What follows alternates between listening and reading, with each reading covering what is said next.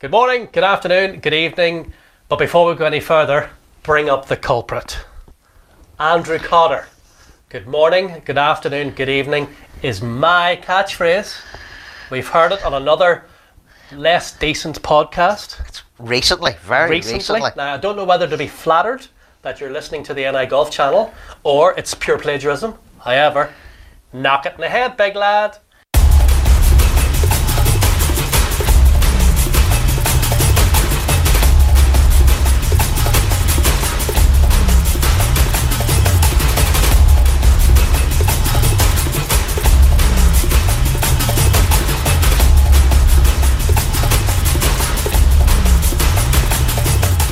So, welcome to the Starter's Hut here at Hollywood Golf Club, our little home for the vlog. And before we go any further, there's been quite a few apologies over the last few weeks in the world of golf. We've had apologies about behaviour on the course. Yeah. We've had apologies from stingy players about how much they pay their caddies. And today, ladies and gentlemen, an apology from Paul Kelly. Official statement and everything. In our last episode, I inadvertently claimed that it was episode 62 of the podcast. I can now confirm that it was in fact episode 61. Like I said. It was a genuine mistake and in no way an attempt to mislead you, the loyal viewers. For any offence or any hurt I may have caused, I apologise profusely. I'm only human, I make mistakes, but I am trying to get better. Thanks very much. $50,000, please. No chance. Right, on with the show, and coming up on today's episode. So let's start with some of the videos that have been sent over the last few weeks. And Lurgan Golf Club, they've been on to us, they've been doing a wee bit of work. And they've freshened things up. Professional Peter Hanna shows us the work that's been done. And by the way, Peter will soon be installed as the new captain of the PGAs of UK and Ireland. Alright, it's February the 14th, St. Valentine's Day. Probably should be at home cooking Lynn's dinner for just give her a bit of a treat, but I'm afraid she doesn't like porridge in the evening, so taking a walk out here to see the new bunkers that the green staff have actually repaired in the last couple of weeks. So we're on the 12th, the par 3. If you recall, the bunker used to be straight across the front of the green. They've now reshaped that completely and done away with the big high bank. I remember the hole whenever we were kids, and it was a very, very steep, difficult bunker to get out of. So now it's a lot more user friendly. In fact, you quite possibly can now run the ball onto the green. So completely different shape green here at top. And the bunker as well at the back has also been changed. On over to hit a few. As well as that, they've actually put some of this new white sand into it. So we'll get in, hit a shot out of it and see how it feels. Definitely looks much better. Bunker's a lot flatter now as well, so hopefully a little easier to get out of.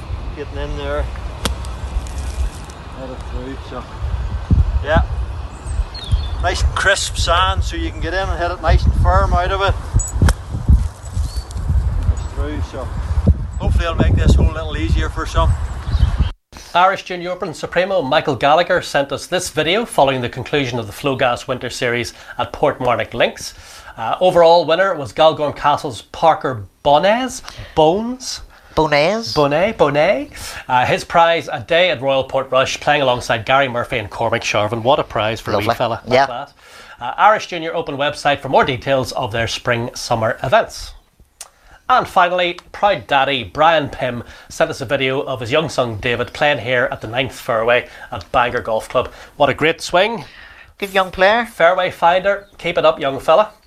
Don't forget, you can send us your videos, Facebook, Twitter, or email them to nigolfpodcast@gmail.com. Keep us in touch with what's going on at your club. We'd love to see the videos and love to hear from you. So, very recently, Rory McIlroy finally confirmed that he was going to skip the Irish Open at Lahinch. It's been on the cards for a long, long time. Yeah, probably came as no surprise to anybody, really. Marshall's been following the story. Hinted at it last year. It's now been confirmed. Winker Watson got the scoop with Rory out in Mexico, I think it was. That's right, you did. So, well done, Winker. But yeah, so it came as no surprise. We kind of knew it was in the offing, but it's disappointing to actually hear it confirmed. Yeah, I think if you're a fan of the event here and how it's been going. It's a shame that he's not going to play in it. It's disappointing for Lahinch, for everybody at Lahinch, first and foremost, because he is still the biggest draw. It's a bit disappointing for Paul McGinley, obviously, as well, because it's his first year hosting the event. He had put a lot of time and effort into it, and he doesn't have the marquee player there. Now, from the other side of things, Rory has been clear from the start, 4 or 5 months at least, that he was hemmed and hawing about it. He's made it official now. He still says he will play enough events to retain his European Tour card. It's just unfortunate for everybody here that he's not going to be playing in Lahinch 2 weeks before the Open Championship. Did he do, is it 5 events he has to play? I think it's 4 events. 4 events? So he's going to play Scotland. He's going to play, I think it's one attached to his sponsor Omega, is it? So this is 4 over and above the majors? Yeah. Because they're all co-sanctioned? Yes, and the WGCs. Right, yeah. So it's over and above those? Yes, you have to play 12, I think, 12 or 13 or something. So you've got to do all that. It's a tough one. It's funny, the reaction on Twitter and social media. I think everybody goes a bit mental, and there's a certain nationalistic angle to it. Oh, he has to play in his home Open, he has to play here. Well, he doesn't actually. He can play where he likes, really. Would love to see him. He thinks this is going to give him the best chance to win the Open Championship. If he turns around and wins the Open at Royal Portrush, really and truly, he'll be vindicated by it. Absolutely. As you say, a lot of people sort of crucifying him on Twitter for this. He can, after what he's done for the Irish Open, you know, the years that he hosted it, the money that he managed to get back as prize money, Dubai duty free's engagement with it, the Rolex series has now become.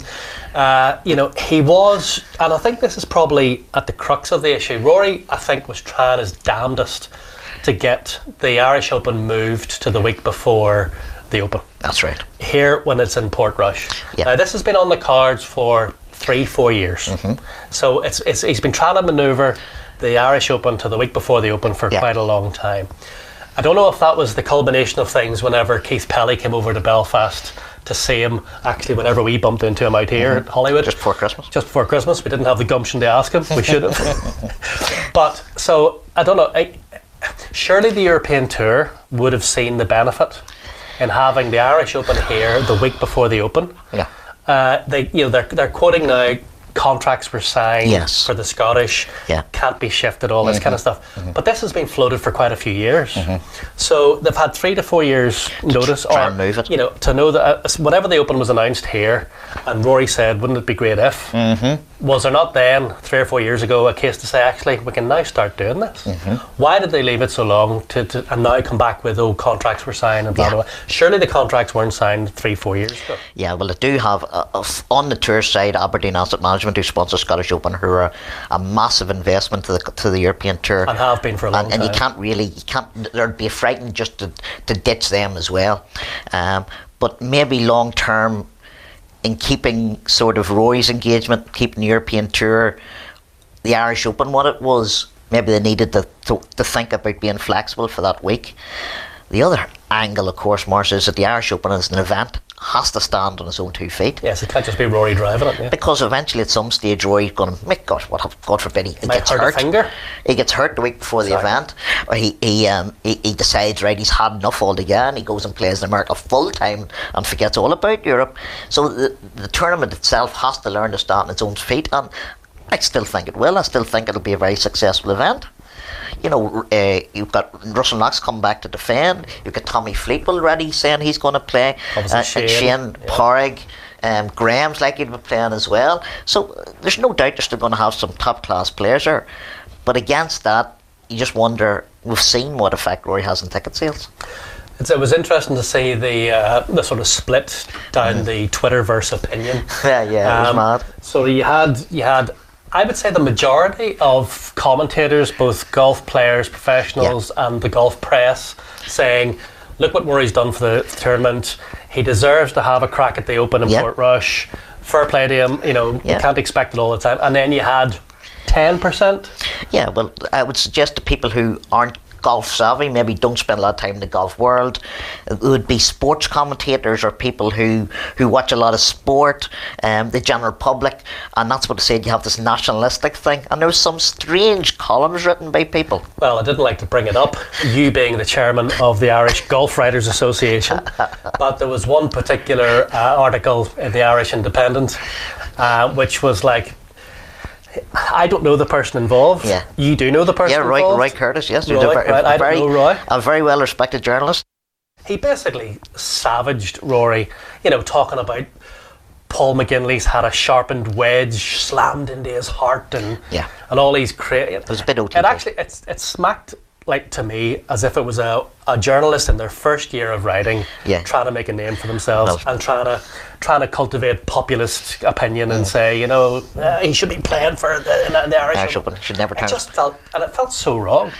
Conversely, another article in the Irish Independent by David Kelly was probably the most informed on the money piece that you could have read, because he listed all of the things in chronological order. Here's the sequence of events, here's what happened, and here's why we've got to where we are, which was brilliant. So it's strange that the same paper had two opposing, Well, I will say that it is newspapers, they are all about selling papers, and Roy's piece certainly would have got reaction, as can seen by your still reaction. Tell me it wasn't all about that. Tell me it's just not. And also Roy may well believe that, and if he does, fair play to him, he has that opportunity to voice his opinion.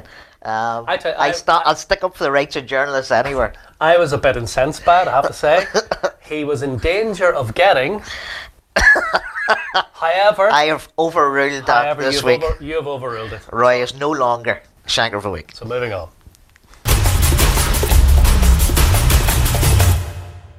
Is he the slowest player in the history of golf? The slowest player of all time? Certainly seems like it, the way the reaction was, wasn't it? The other big talking point of the last week or two, the pace of play and JB Holmes.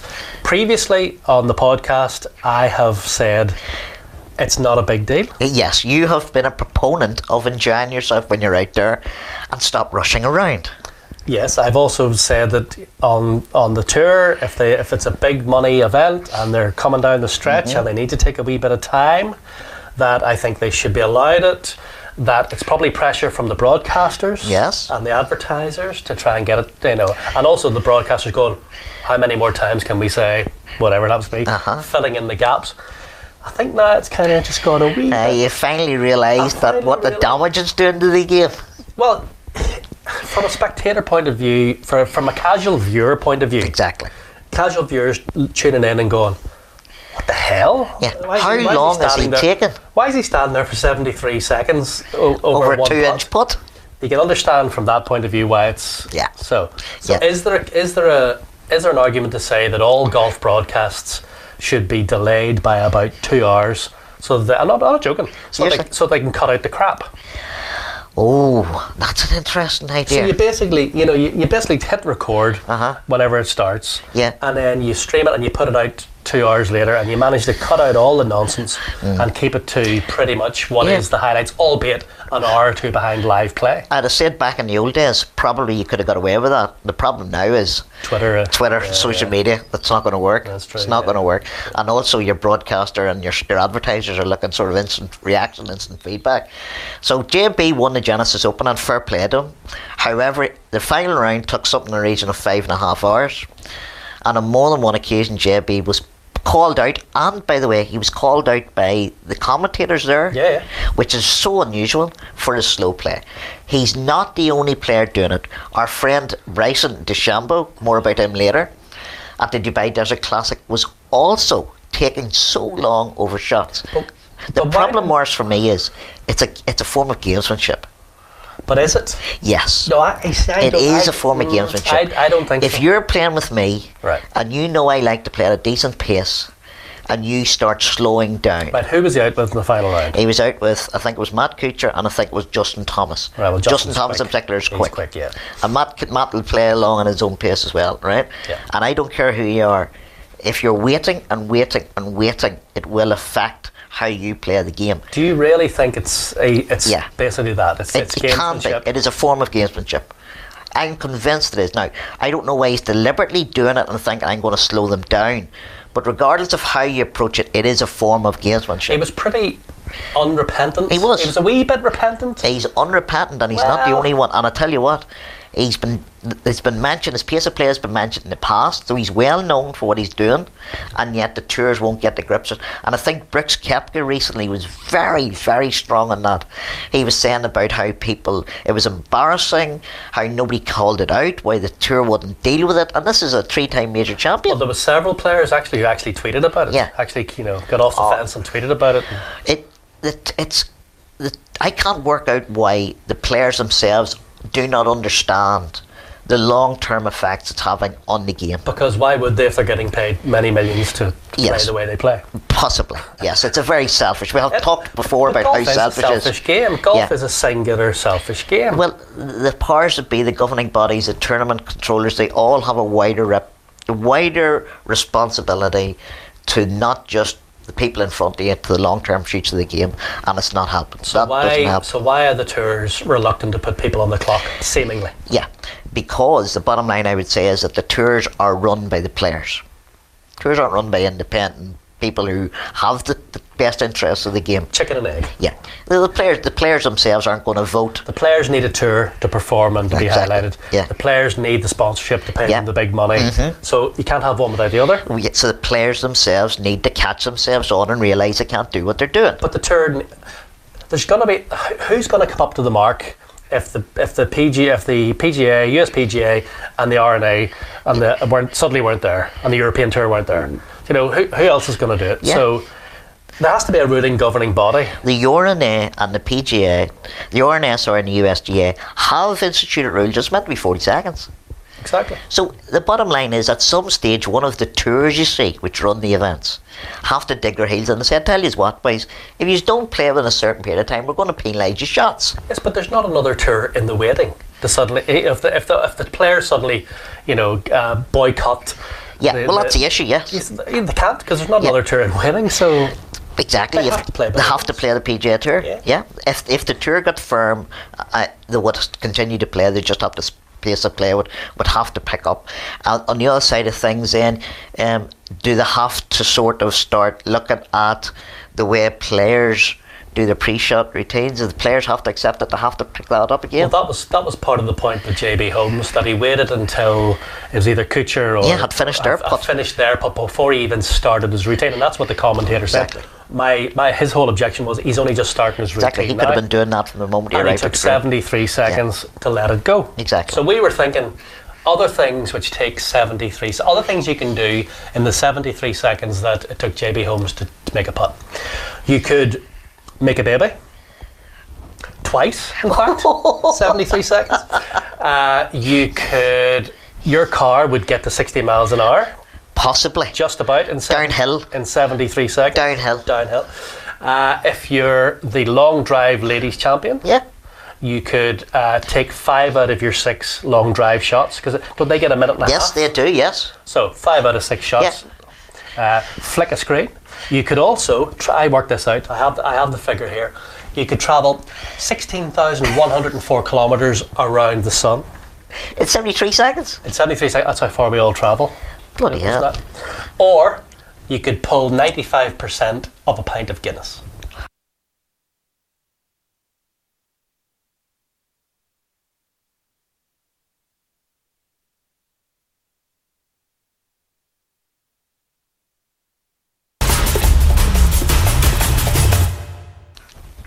Three words: Bryson DeChambeau. He's our favourite golfer of the moment. He's a spoiled little brat, isn't he? He's got that way. He's starting to really rub you up the wrong way. He's rubbing. Well, not just you. Like he cares. But the point is, what do his other fellow players think about his behaviour? I wonder.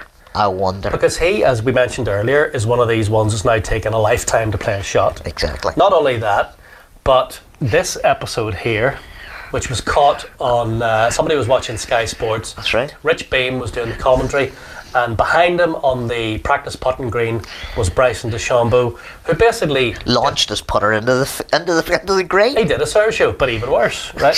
He basically sunk his putter into the putting green. Okay, he fixed it because he realised straight away. Yeah. That's him fixing it there, That's isn't him it? fixing it there, right? Yeah. Holy cow, says Rich Beam. What the hell was that? Come on, B. DeChambeau. You got to do better than that, Pards. First of all, what's Pards? Partner. Is it okay? Partner, yeah.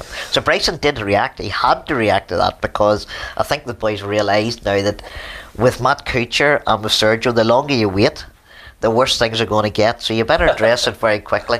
So Bryson obviously taking a leaf out of my own humble apology. Yes. I'm certainly not perfect, but I respect the ground staff and the game of golf, and I am focused on working harder, just like I do in my golf game. So he apologised to the fans and the players and the staff for his actions following a round yesterday. And he got away with the old-fashioned, extremely passionate player, which allows you, I think, to get away with anything. Does it? Is that? I don't know. It doesn't stop me giving after you when you lose it. But anyway, he seems to get away with anything. I haven't used that phrase yet. And I'm always working on ways to get better, to say Bryson. However, why was he not disqualified like Sergio was? This is the point. Why? Because the PGA Tour maybe don't have the cojones. It's a very good question. He should have been disqualified. Not the first time that it's happened. He's been a spoilt wee brat quite a few times. For example, just after that went up, then another tweet came in to say, "Hey Beamer, Nick, etc." The chunk he took a chunk out of a bunker at the Genesis Open. Looks like he got away with that one, and then the footage appeared as well. He was actually seen doing this stunk. Dirty Bryson. So that was the week before. So at what stage does somebody decide enough's enough, Bryson? Now, by the way, these tour players all get fined all the time. So they do. They get fined all the time. But at the same time, the tours never make it public. So you can be getting slapped with a $2,500 fine for bad language and things like that there. But that money goes towards charity, and the tours never make it public. Who's getting fined for what? So I guarantee you he's been hit in the pocket. But the public, and he's obviously getting hit now by publicity as well, which he will have to react to because of sponsorship. But at the same time, don't you think the tour should come out and say he was penalised for that? We're dealing with that. They should have they should publish a list every 6 months.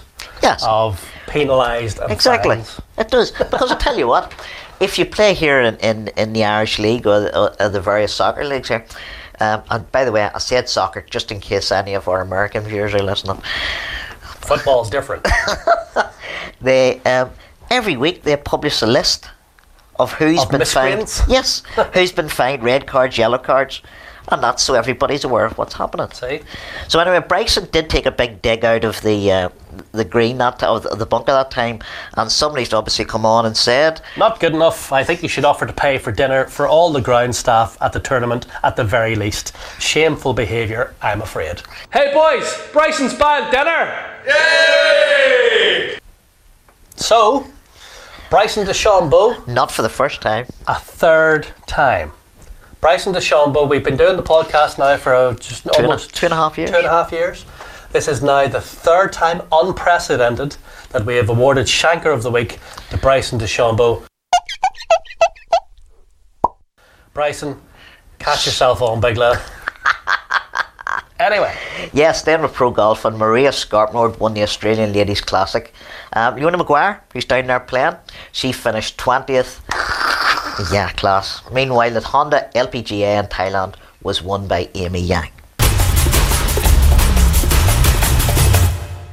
So earlier this week on all the golf feeds, a strange character popped up that I didn't recognise, hadn't seen him before. Who is this hobo that has appeared in our midst over the last week? I don't know. It's unshaven, tired looking, drawn. You know, I have no idea. But apparently you know who he is. Yes. Morris, this is Steve Stricker. He's going to be the US Ryder Cup captain for 2020, and he'll be facing our own, very own, Padraig Harrington. I think Padraig's won up already. Padraig's certainly looking a bit fresher. He's one of those people that, you know, I've been in airports before where somebody's come off a flight. Yes, well, but you've seen a golfer, but you don't know it's a golfer. Yes. And you kind of go, because it kind of happened with Russell Knox last year at the Open. Yeah. I kind of know his face. And then you go, oh, that's your man. He's wild for that. Yeah. Like if he walked past you in the street, it would be like, Yeah. Exactly. Well, I think that's one of the reasons why, he has that sort of everyman quality, which might actually help him. He's not a big star. He's been knocking around the European Ryder Cup teams for a long time as a player and then a vice captain. He's also been added the Tigers President's Cup backroom team. He has all the credentials in the sense of having the experience to be a good team captain. Yep. But I think it's going to be interesting to see how Park tries to get under his skin a wee bit, because I'm sure he's been needling away with every chance he gets. All he has to do is mention something slightly emotional to him. Because he was in tears. Start gurning. I didn't realise he was such a gurn.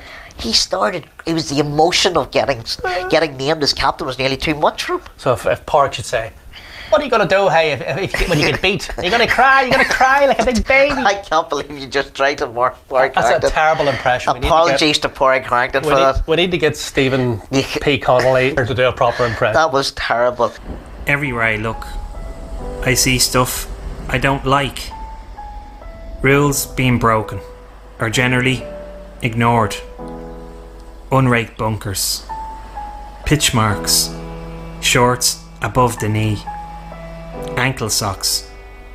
Novelty club head covers. It's all wrong, and it stinks. Not anymore. Not with my fragrance. Compliance. Made with sandalwood and including flavours from some of my favourite crisps, and with over 10 millilitres of my actual sweat in every single bottle. Spray it on, because rules aren't meant to be broken. Compliance. The scent of correctness. By the way, the first thing he's doing, he's talking about how he's going to change sort of his picks. So he's going to go with the 4 picks. And Parag, by the way, I think there's going to be an announcement. He might just go for 2. I know. And interesting, he's thinking about maybe doing away with some of the flexibility. I don't think that's a good idea, but I can't understand the thinking behind it, and who are we to question Parag's big thinking brain? on it, Big brain. yeah. But that has been in the mix for a while now. Yeah.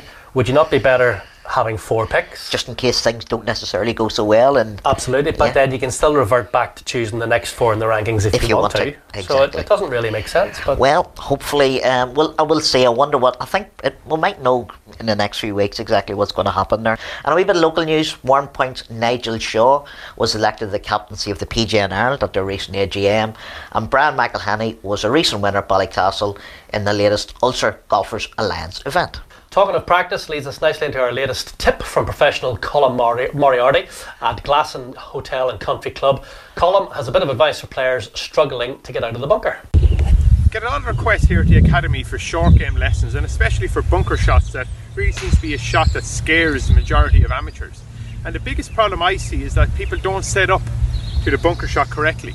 They set up in the same way as they do to a chip shot, a lot of the time with the ball too far back, their hands too far ahead, and straight away they're in a bad position to try and get the ball out of the bunker. So a quick tip that I'd use: get into a better setup position.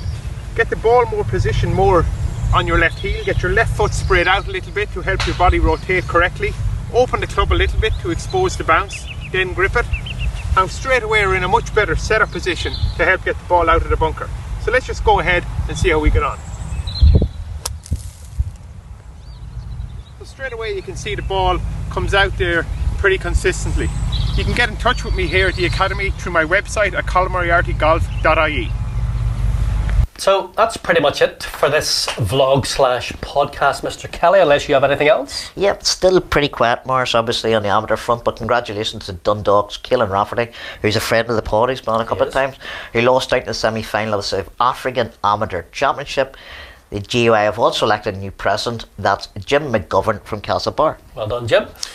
Anything coming up over the next couple of weeks? European tour is heading back to the Middle East. It is Oman and Qatar for a couple of events in a row, and then on the US tour it's the Honda Classic and the Arnold Palmer. Is that the one where he's defending? That's the one where you have to wear the daft cardigan if you win. Oh, is that the cardigan one? I think that's a cardigan one.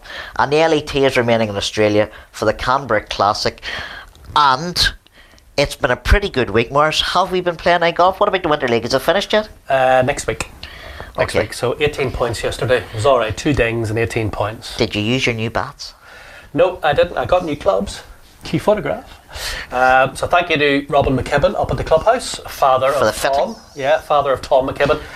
Tom actually showed me how to hit my clubs properly while I was there. It's a bit embarrassing, that. He's just turned 16 years of age. I think as we speak, he's on a flight to Florida That's to right. play in To the defend that title he won it last year. Nick Faldo Championship. Yes, that's right. So Yeah. good luck, Tom. He's just turned 16 years of age. He is striping the ball like you wouldn't believe. Yeah. He was up just messing about with his driver when I was there. 307-yard carry without even trying. 330-yard rollout. Lovely. And he's 16 years of age. Did he just hit your turned 16. clubs?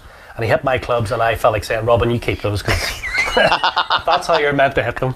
It's just... So that's it for us for this week. Thank you for watching. Thank you for listening. And don't forget, if you do have any videos you'd like to send us, please do. We always love to see the videos, whatever's happening at your club. You can send them to us on Facebook, Twitter. Please subscribe, like and share, all that kind of stuff. And our email address is the nigolfpodcast@gmail.com. And until next time, Cheerio. adios.